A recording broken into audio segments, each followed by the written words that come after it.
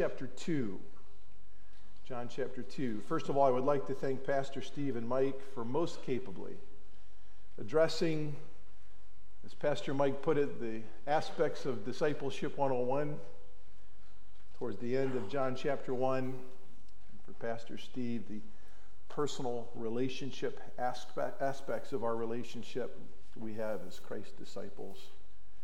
They set the stage for our beginning today in chapters 2, verses 1 through 11. And this is the portion of John's gospel where Christ performs his first sign, his first miracle, and his public ministry commences. Let's read these verses together as we continue along this morning. And by the way, I think this morning we should have probably superlative skills of attention, because we all slept longer last night. And every Sunday morning we have a baptism. That tank behind me is hot. It's warm. I'm 2 feet up and I'm 6'5". I'm toasty up here. I don't know if you're toasty down there, but with that extra hour of sleep, I see everyone's eyeballs now. Hopefully that'll be the reality for everyone here. Until we get to the baptism, and then you could all sleep. Just kidding. Kaylin, we'll keep everyone waiting for you. All right. Let's read verses 1 through 11 of John chapter 2. On the third day, there was a wedding in Cana of Galilee, and the mother of Jesus was there, and both Jesus and his disciples were invited to the wedding. And when the wine ran out, the mother of Jesus said to him, "They have no wine." And Jesus said to her, "Woman, what does that have to do with us? My hour is not yet come." His mother said to the servants, "Whatever he says to you, do it." Now there were 6 stone water pots set there for the Jewish custom of purification, containing 20 or 30 gallons each. Jesus said to them, "Fill the water pots with water," so they filled them up to the brim. And he said to them, "Draw some out now and take it to the head waiter." So they took it to him. When the head waiter tasted the water, which had become wine, and did not know where it came from, but the servants who had drawn the water knew, the head waiter called the bridegroom and said to him, "Every man serves the good wine first, and when the people have drunk freely, then he serves the poorer or the lesser wine. You have kept the good wine until now." This beginning of his signs Jesus did in Cana of Galilee and manifested his glory, and his disciples believed in him. I'd like to do 3 things this morning before we conclude together. I'd like to address first some spiritual and theological understandings of this passage. Secondly, I would like to outline this event for you in these 11 verses along 4 brief lines. And then I'd like to conclude this morning with some practical spiritual applications for us to go home with. First, here are some spiritual or theological matters that we should consider regarding the passage we've just read. This is a gospel. As such, it is addressed to unbelief and the development of the newfound faith of Jesus' followers. So unlike the normal applications of 2/3 of the New Testament, which is addressed to souls and churches already in Christ, we will plead with unbelief that in our midst, it may be that they need to be born again. You may need to be born again. And that pleading with those who have already known the Lord Jesus Christ, your faith may be grown, as the disciples' faith was in the passage we just read. Next, we need to know that the story of this sign begins a new section for us in our study. From chapter 2, verse 1 through the end of chapter 12, this is the section of Jesus' public ministry. It lasts for 3 years. A few weeks ago, we said chapters 13 to 17. This is his private ministry with his disciples, and it covers just 3 days. Within chapters 2 to 12, which is 3 years of his public ministry, we have outlined for us 7 major signs that he performed. And we find today the beginning of a smaller sub-theme within these chapters, and at the commencement of these 3 years, that I think is really important. This sub-theme is encapsulated in just like one word, the word new. New, or brand new. Today we'll study the sign that brought new wine to a wedding.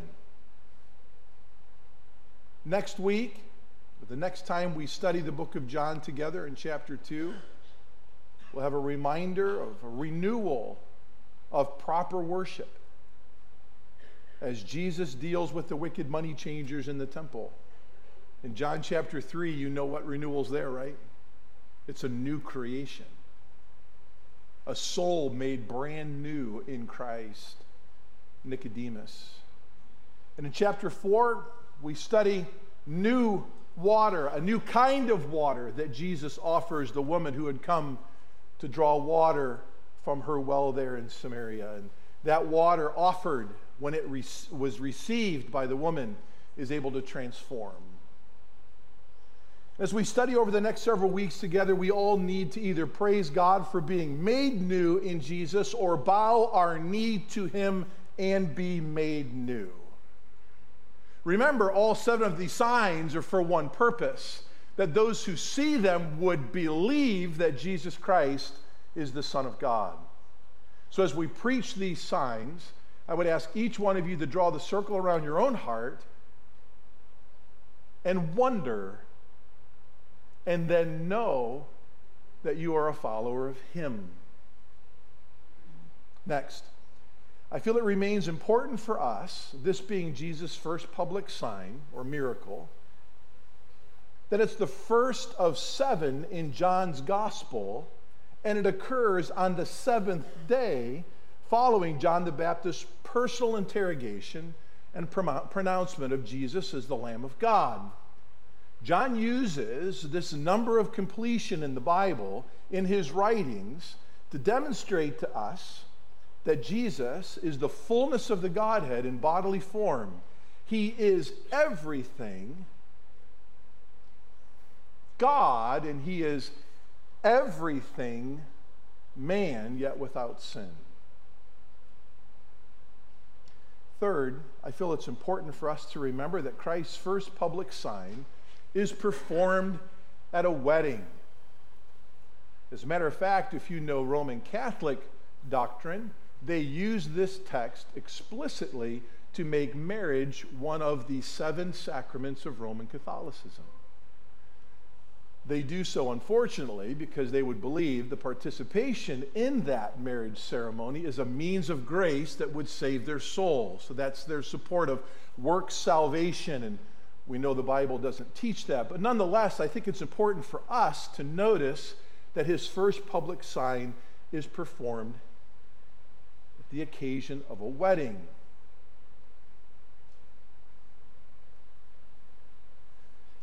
Since John has a creation motif or theme throughout the first 4 chapters of his gospel about the world being created and a number of things being made brand new, it is quite necessary for us to know that marriage is God's institution. The formation and institution of what's become known as the nuclear family is created and owned by God from week 1 of human existence, and it's equally so today. Any culture that seeks to take ownership of it, alter it, undo it, will commensurately suffer the consequences of doing so. Children born into environments that aren't by God's design will suffer biologically, socially, and many criminally. Societies throughout history that have sought to alter the institution of biblical marriage suffer cultural deconstructionism. They fall prey to higher crime rates. They will know and are knowing the increasing dark consequences of the dysfunction that those who seek to live in an environment of unnatural affection know. So, young people, God didn't design you to test drive relationships by cohabitating with someone before you get married to them. God didn't design you to be sexually involved with someone you're not married to.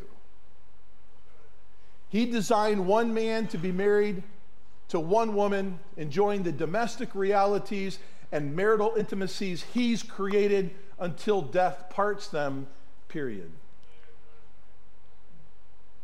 Anything outside this construct that any culture embraces and promotes will bring that cultural's gradual and ultimate demise.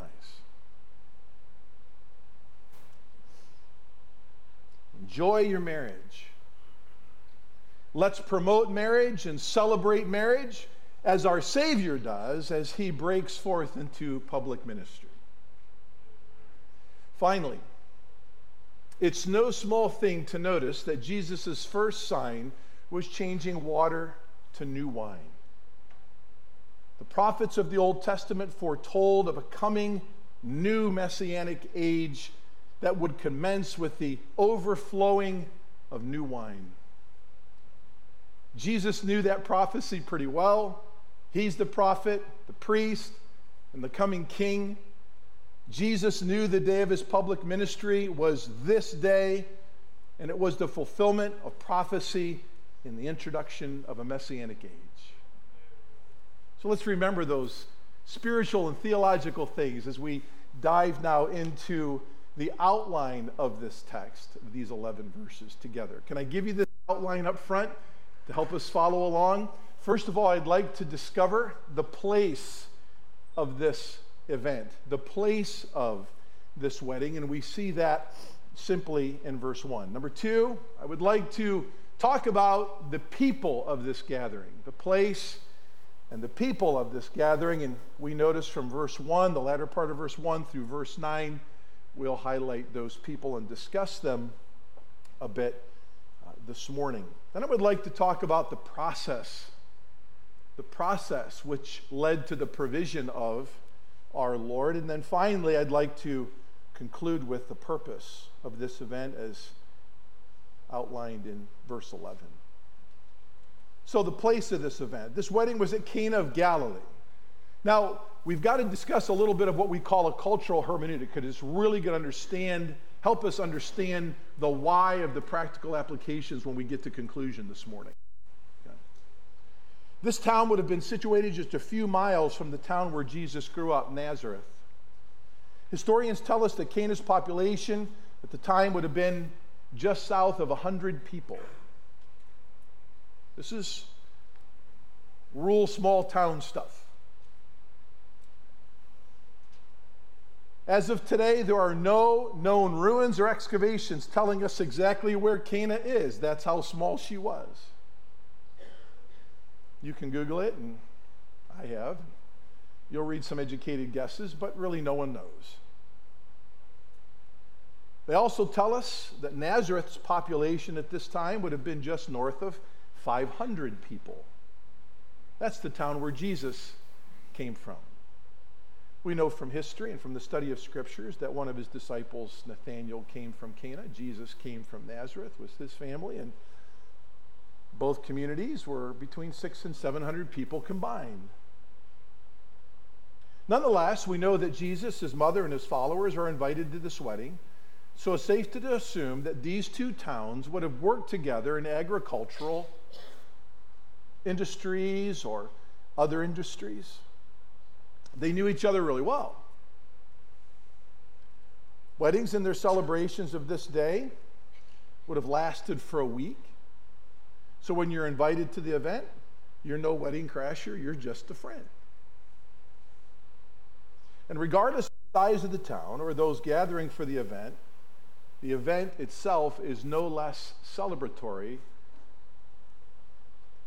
as compared to how it would be celebrated in a larger city. So this is the place. It's a humble place. It's a modest place. Everybody knows everybody. And you get an invitation to this event, everybody likes everybody. So what about the people gathered at this event? Well, the text that we read said the mother of Jesus was there. That's Mary. She's pointed out first on the guest list. Many feel that she's such a close family friend and known as an organizer of sorts, and she may be playing actually the role of the wedding coordinator of this event. We don't fully know, but she is spoken of first by John, and she's at least keeping track of the availability of certain menu items. It seems Mary is invited alone. By this time, she's a widow. After the story Luke tells us of Jesus being found as a boy doing his father's will in the temple at age 12, we don't hear about Joseph again. But here we find Mary remaining involved as an integral part of her community. She's well-liked and appreciated, and she's serving as a lead of some sorts at this community event. The text also tells us that both Jesus and his disciples were invited to the wedding. The small town reality was Jesus' small town. He'd grown up among these 600 to 700 souls for 30 years, and they like him. They invited him. This says much of Jesus' person. He's continued in the carpentry trade. In the absence of his father, Joseph, and as the firstborn son, Jesus has taken ownership of the care of his mother as she was widowed. This will become even more clear in our next point as we continue on this morning. But Jesus is single. He's in his 30s, has perfectly performed with the right disposition his Mosaic responsibilities ceremonially, civically, morally, and domestically. He's done so while building personal relationships in the town, and they like him. Luke tells us in chapter 4 of his gospel that Jesus will return to this small town to address his friends a short time from now, from the timing of this text, and he would make a claim of deity, and these people that he had grown up with for 3 decades who loved him well, that enjoyed this wedding with him, would pick up stones to kill him. But for now, he's at a wedding and he's a friend and not a foe. He brings along 5 friends. These are the men who used to follow John the Baptist and some others Jesus had asked to follow him. This is John, the unknown disciple that Pastor Mike spoke of last week, the disciple that Jesus loved. He never refers to himself in a proper way in his own gospel, right? This is Peter, Simon, who would become Peter, Andrew, Nathaniel, and Philip. Any friend of Jesus is a friend of the family hosting the event. You just come to. The text tells us the servants are there, the hired hands to serve the food. The maitre d' is there, the head waiter, your Bible calls him or describes him. He's the guy who, along with the bride and her mom, do the taste testing of the chef's food, set the menu, assist in telling the groom and his family what to order on behalf of the whole wedding party for the week's celebration. And then we have the groom. Well, in this culture, he and his family pay for everything. It was culturally acceptable for an engagement to be 1 year. So we know that this couple's probably been engaged for about 12 months. During that year, the groom was not only to prove he could hold down a job, but he was to build a house for the new couple. He and his family were to pay the whole week of the wedding celebration too. And actually in this time, if the wedding celebration ran short on any menu item during the course of the week, it was culturally acceptable for the bride's family to bring a lawsuit against the groom and his family for failing to provide for everybody for the week of celebration, causing public embarrassment for them not holding up their end of the signed agreement. I mean, come on, guys who have daughters. Doesn't this all sound completely reasonable to you?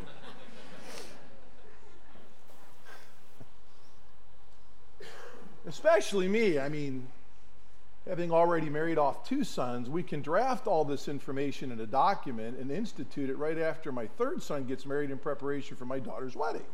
It just makes complete sense to me. So that's the groom and his family situation. So it's assumed that many in these towns are gathered together to celebrate in unity in a well-organized event for a whole week. Now, what's the process of the event? What's the process of the event? We find this in verses 3 through 10 that we've already read. Has anyone ever been to a wedding where something didn't go wrong? I have never participated in a wedding or been to a wedding where at least one thing didn't go wrong. As a matter of fact, you kind of even try to prepare for something to go wrong, and it still goes wrong. Right? I remember participating in my sister's wedding. And even though much admonition was getting to make sure grooms had their pants zipped and bridesmaids and groomsmen did not lock their knees, certainly enough, there was one on both sides that didn't obey the admonitions, and we had embarrassment, and we had someone collapsing on the stage during the vows. Perfect timing. I've officiated multiple weddings where the groom or the best man forgot to bring the wedding license, and they're sweating bullets when they first see me, and they said, "It's at home." One person said, "I looked for it. I don't even know where it's at. Can we even get married today? Everyone's here." And I told the one guy, because I loved him, I said, "No, you can't. Everyone's got to go home. It's over. Start replanning." Just kidding. Just kidding. Yeah, we can do this. As a matter of fact, why don't you go ahead with my permission and sign the thing yourself and send it in, and you're still going to be legal. And in God's eyes, you're certainly a thing. Where food or drink didn't become an issue. Hundreds of stories we all could tell. There's nothing new under the sun with this wedding at Cana as well. Only here, a lawsuit could happen if there's a problem. As Mary oversees her duties, she's first reported to that they're out of wine. The best wine is always served first in this culture, and as the week progresses, secondary wine is offered. This should take them through the whole week if planning is done well. You see, in this culture, you can't drink the water, you'll get sick.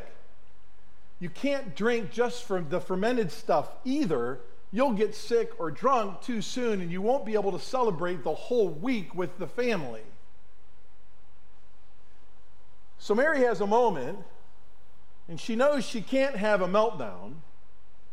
She's got to be a problem solver and not part of the problem. She knows in her heart there's only one thing to do to prevent a public legal altercation. She goes to Jesus. And that makes sense, doesn't it? I mean, what's her context with Jesus? Well, he's never performed the miracle yet, and he's 30. This is his first. And it's going to be even semi-public, we'll learn. She's reared this boy who then became a man who's been taking care of her as a widow, and he's never done one thing wrong. Like, ever. He's a carpenter.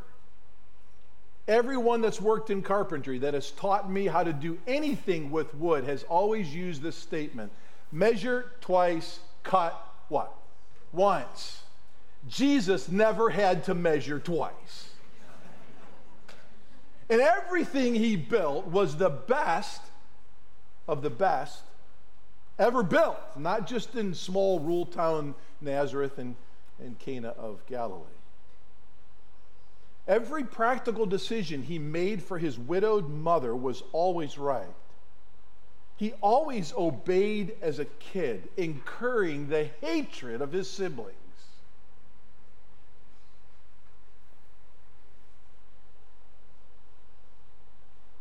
Most of whom never came to know him, and if they did, it was only after his resurrection.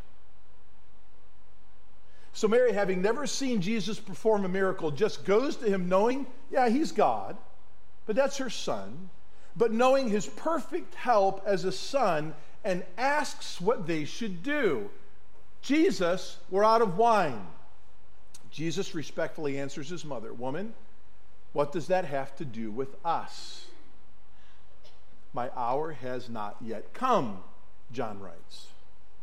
If we understand the language here, Jesus is basically saying, madam, what does this situation have to do, and hang on with me, what does this situation have to do with you and me? Son and mother, mother and son. The us here wasn't the party, the us here wasn't the servants, it was just mom and son. What does this have to do with us? He's letting Mary know that there's about to be a change in their domestic relationship. He's letting her know that from there on, she could no longer come to him as a mother to a child for help. We know from the context why, right? He's about to launch a public ministry at the bidding of his heavenly Father. From this moment on, in the fullness of time, Jesus knew God had sent him forth to do his will. For Jesus, Mary would always be honored as his mother. But we don't see Jesus referring to Mary as his mother again from this point forward until he's having a conversation when he's about to die on the cross, when he hands over his mother's care to John, who writes this book. There are two other times in John's gospel where Mary is mentioned, but never as his mother, just by her proper name. We'll study those later. Jesus says, my hour is not yet come. This phrase, as many of you know, is the phrase that points to Jesus' week of suffering, his burial, and his resurrection. Jesus knew that whatever sign was going to be done, it couldn't be fully public yet because the uprising to have him killed would come too soon.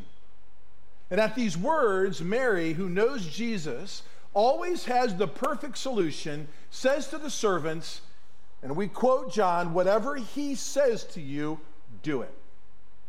She doesn't know how it's going to be done, but she's got 30 years of knowing he just got it done.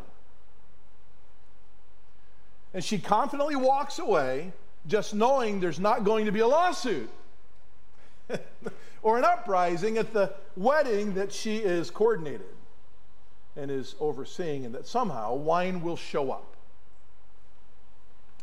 Jesus sees the water pots used for Jewish ceremonial cleansing. Jews just cleaned everything ceremonially, from hands to feet to eating utensils and throughout their daily activities. And Jesus asks them to fill the pots to the top. And this would be about 150 to 180 gallons of water. They do so, and Jesus says, draw some out now and take it to the head waiter. They do, and folks, we have no idea when the water became wine. It just did. Jesus always does what's right in the right timing. The maitre d' applauds not Jesus, but the groom. He calls the groom from his seat beside the bride and possibly their families to the front of the occasion. He puts his arm around the groom and he begins to extol he and his family's planning skills. They have done an amazing job. As a matter of fact, the best job, the text tells us of any wedding he's ever been the head waiter at. It had gone from the best wine to the second best wine to a wine at the end of a week of celebration that's like no other wine he'd ever had. How could this be done? But it's done. The final part of the week of celebration would be more grand than the first. Jesus turned the situation away from the groom and the family being sued to a celebration of the groom and his family. Now, what's the spiritual purpose of the event? John tells us in verse 11 that Jesus' glory would be manifested, and his disciples believed in him. That's it. That's the tweet. That's the purpose. The glory of God in Christ would be revealed, and that his disciples' faith would be affirmed. The glory of God is realized by those who already know Jesus, and their faith has been made more confident. Jesus' first public miracle is semi-public. He knew that these 5 followers of his would face the best of his ministry and the worst of his worst fates of the same. Jesus decided to bolster the faith of those closest to him, including his mother, in preparation for the journey ahead. And God does this for us too. He grants us opportunities to be enjoyed now in progress for the purpose of enduring greater gospel progress on our futures, regardless of our circumstances. So this first incident in Cana is preparation ground for the glory of God to be revealed in Christ all the way through his resurrection and his ascension. And so we conclude with some practical applications this morning. First, we need to notice that here, even Jesus' initial public evangelism was first on a very small scale. As a matter of fact, some would say that this was not even an evangelistic miracle at all, but we know that it was only by what the end of the book tells us in John 20, verse 30 and 31. These signs were done that you might believe that Jesus is the Christ, the Son of God. The evangelism then, since that text is true, happened to the servants who filled the pots and gave the wine to the head waiter. How many were there? We don't know. We just know there was more than one. How powerful is that to you and to me? Pastor Steve emphasized this last week in his message when he went through that little theology of crowds in the book of John. Do you remember that? And yet Jesus found his way first to minister to a handful at a time. So for all of us that have grown up in churches that really herald the great opportunities of VBSs or Grace Bible Day camps and youth events and big evangelistic opportunities, know that those may come, and they probably should, but our evangelism never starts there. It starts with those right around us in the natural rhythms of our life, and this wedding is a natural rhythm of the people's lives in Cana of Galilee and Nazareth. So when Jesus said, look up, lift your eyes, the fields are white into harvest, that's kind of like right around your own backyard. Your workplace. Where you go to the doctor. Where you exercise. Plenty of souls right there, one at a time. Second, maybe you noticed that this first sign was semi-public, as we've already mentioned. Maybe you also noticed in your study of John that this sign, unlike the other 6 called signs by John, does not have an application given to it by John or by Jesus. The other 6 will. You see, this sign was really only recognized as a miracle by Mary, the servants, and the 5 disciples present. Maybe you remember that we discussed that earlier, that this sign happened unnoticed by most. We're just there from the small town. And yet, in its nature, it's no less a sign than the breaking of bread and fish that fed over 10,000 people. we've emphasized in the early parts of our study of the Gospel of John that we should not despise the day of doing small spiritual things in Christ's name. Your ministry, though you may deem it insignificant, has eternal benefit. What you do among 2 or 3 has no less spirit influence than preaching before hundreds does, or for Christ performing a miracle before thousands.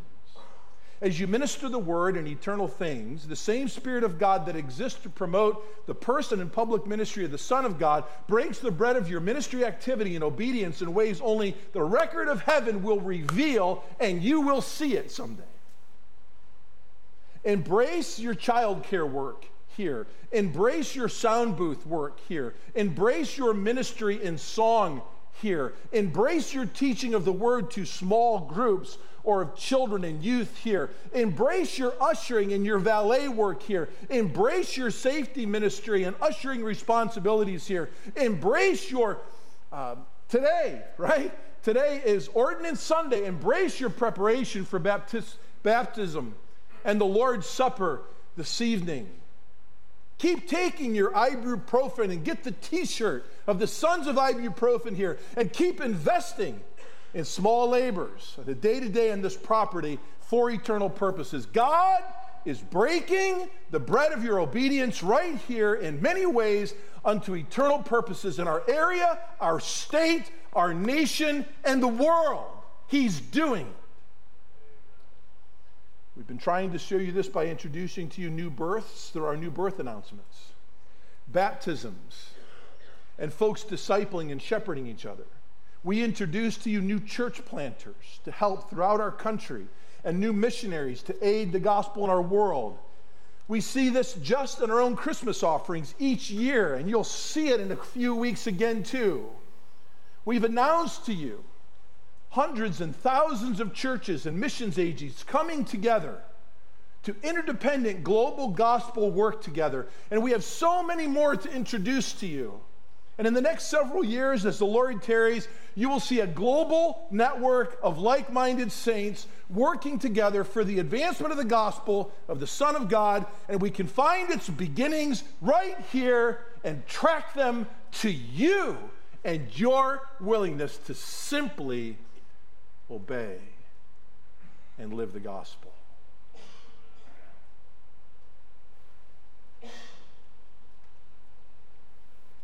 And God will do it. He will continue to do it. Second application, what can you learn from Mary's words spoken to the servants?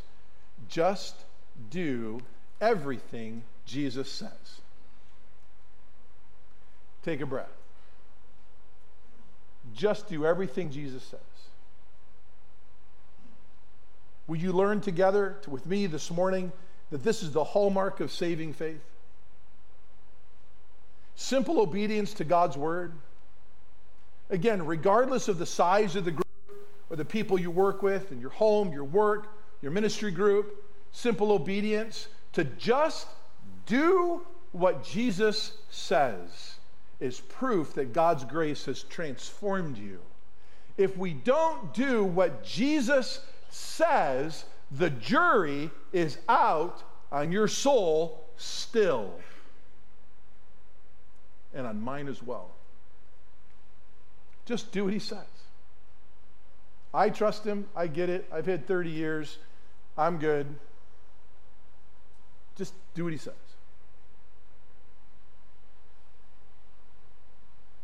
Some here have done some right things in wrong ways, and that's still wrong.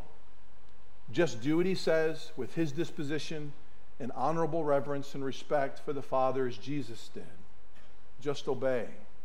John writes later in 2 John 6, his second of 3 letters in the end of the New Testament, he said, this is love. He defines love as obedience. Just do the commandments of the Father. That's it.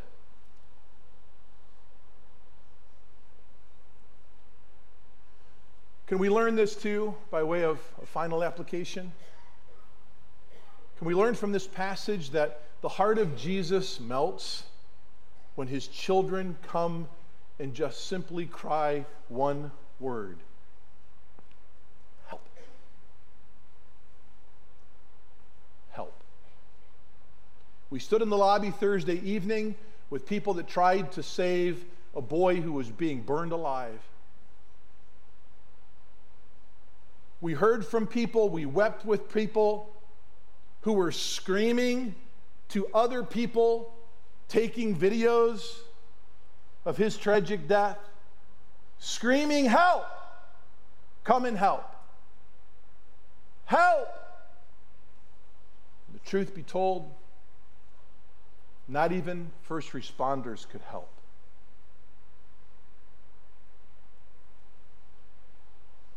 So we stood around those sweet souls on Thursday evening, and I'm being reminded of the message I'm going to preach this morning.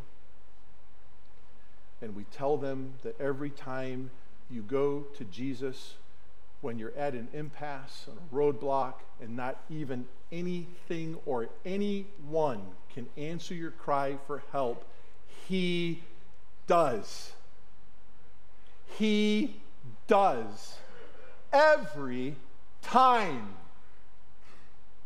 I remember having a conversation with Pastor Mike a few months ago, and we were discussing, areas of our lives where we struggle personally, and I can remember him telling me, he said, Pastor, he said, at some point, Jesus has to be enough to us that if there was no one else in the world that we could cry out to for help, and it was just you and him, and you cried out for help, that his help would be enough help.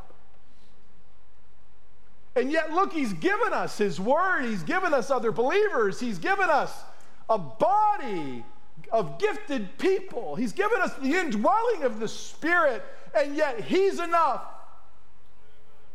It's okay to cry help when you know there's no one else to help. And it's okay, my friends, to be satisfied with his help alone, because he's enough. He's enough. Right? What we hear as a kid, you and Jesus make a what? Make a majority. I can't even remember the first context I heard that phrase. With us, some things seem impossible, but with God, all things are possible in salvation and in sustained faith. Jesus is enough. Mary cries, "Help." Her cry for help is not done publicly, but privately. It's just her and Jesus in a side room at the wedding. And he acted. You should cry help too, and realize it's enough what he brings. Some here are in horrifying agony right now, and you're there without Jesus. That's why you're in abject fear and terror, because there really is no one that can touch and minister to your soul. And you just need to cry, help.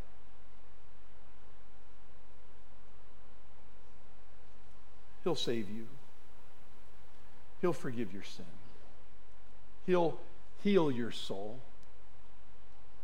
And in the meantime, he says himself, "Behold, I just stand at the door of your heart, and I'm going to keep knocking. And if you will let me in, I will come in and I will eat with you. I will dine with you forevermore."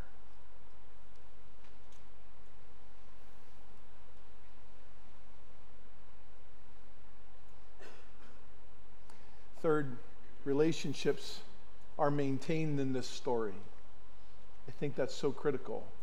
When we do the will of God, as Jesus begins to do the will of his Father publicly here, notice how conscientious he is to make sure that what he does maintenances the ongoing health of his friends and his relationships.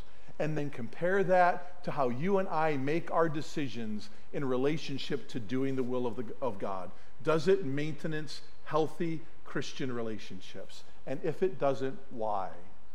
And if the why can be answered, then how do we get back to doing the will of the Lord as Jesus does it here and as Mary simply obeys and tells the servants, do exactly what he asks you to do. And finally, just through simple obedience and crying for help, we find our purpose realized. You will know the full glory of God through the help that Jesus offers, and your faith will be strengthened as a result. Let's pray together. Our Father, we love you. We thank you for the simple but profound story that launches Christ's public ministry. It's my heart's desire. We know it's our heart's desire. It's your desire that if anyone be here this morning that is without Jesus and is at the place where they just need to cry help, that they would do so and do so right now. This is a gospel, my friends, and with your heads bowed and your eyes closed and no one looking around, I will appeal to those of you who are without Jesus, who are then necessarily in agony. You have grief in your soul. You've come to your own end. And you heard this morning that there's one person who can help you, and that's Jesus. If that's your heart's desire, right now, God's not deaf. Would you just cry out to him and say, oh, Jesus, I've tried everything. I've sought help from everyone.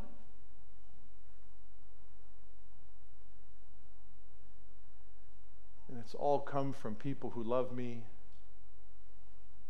who have tried to care for me, but the help is not eternal, and I still hurt. And Jesus, I turn from myself, I turn from my sin, I turn from merely leaning on human help, and I beg you to help me. Lord Jesus, save me. Take me as your child this morning. I believe you are the Son of God.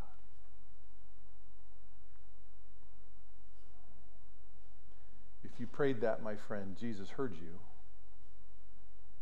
He's welcomed you to his family. And you know his peace, and you will continue to be strengthened in your faith as his child. If you prayed that prayer with our heads bowed and eyes closed, as quietly as you can with no one knowing, would you just slip up your hand if you prayed that prayer this morning? I'm going to take your face and your name with me, and I'm going to pray for you, not embarrass you in any way. If you prayed that prayer to cry out to help to Jesus in that way, would you just lift your hand? I'd like to pray for you this morning. Anyone? Thank you. Praise God. Anyone else? Father, as your Spirit stirs our hearts and has stirred this one unto saving faith and belief in Jesus this morning as they've cried help, I pray that our faith would be strengthened, and for this new one in Christ, that their soul would know your peace, that you would give us wisdom as a body how to best help them to grow in their understanding of their newfound Savior.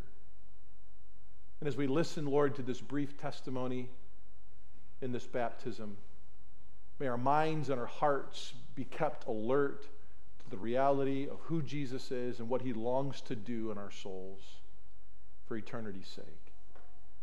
In Jesus' name.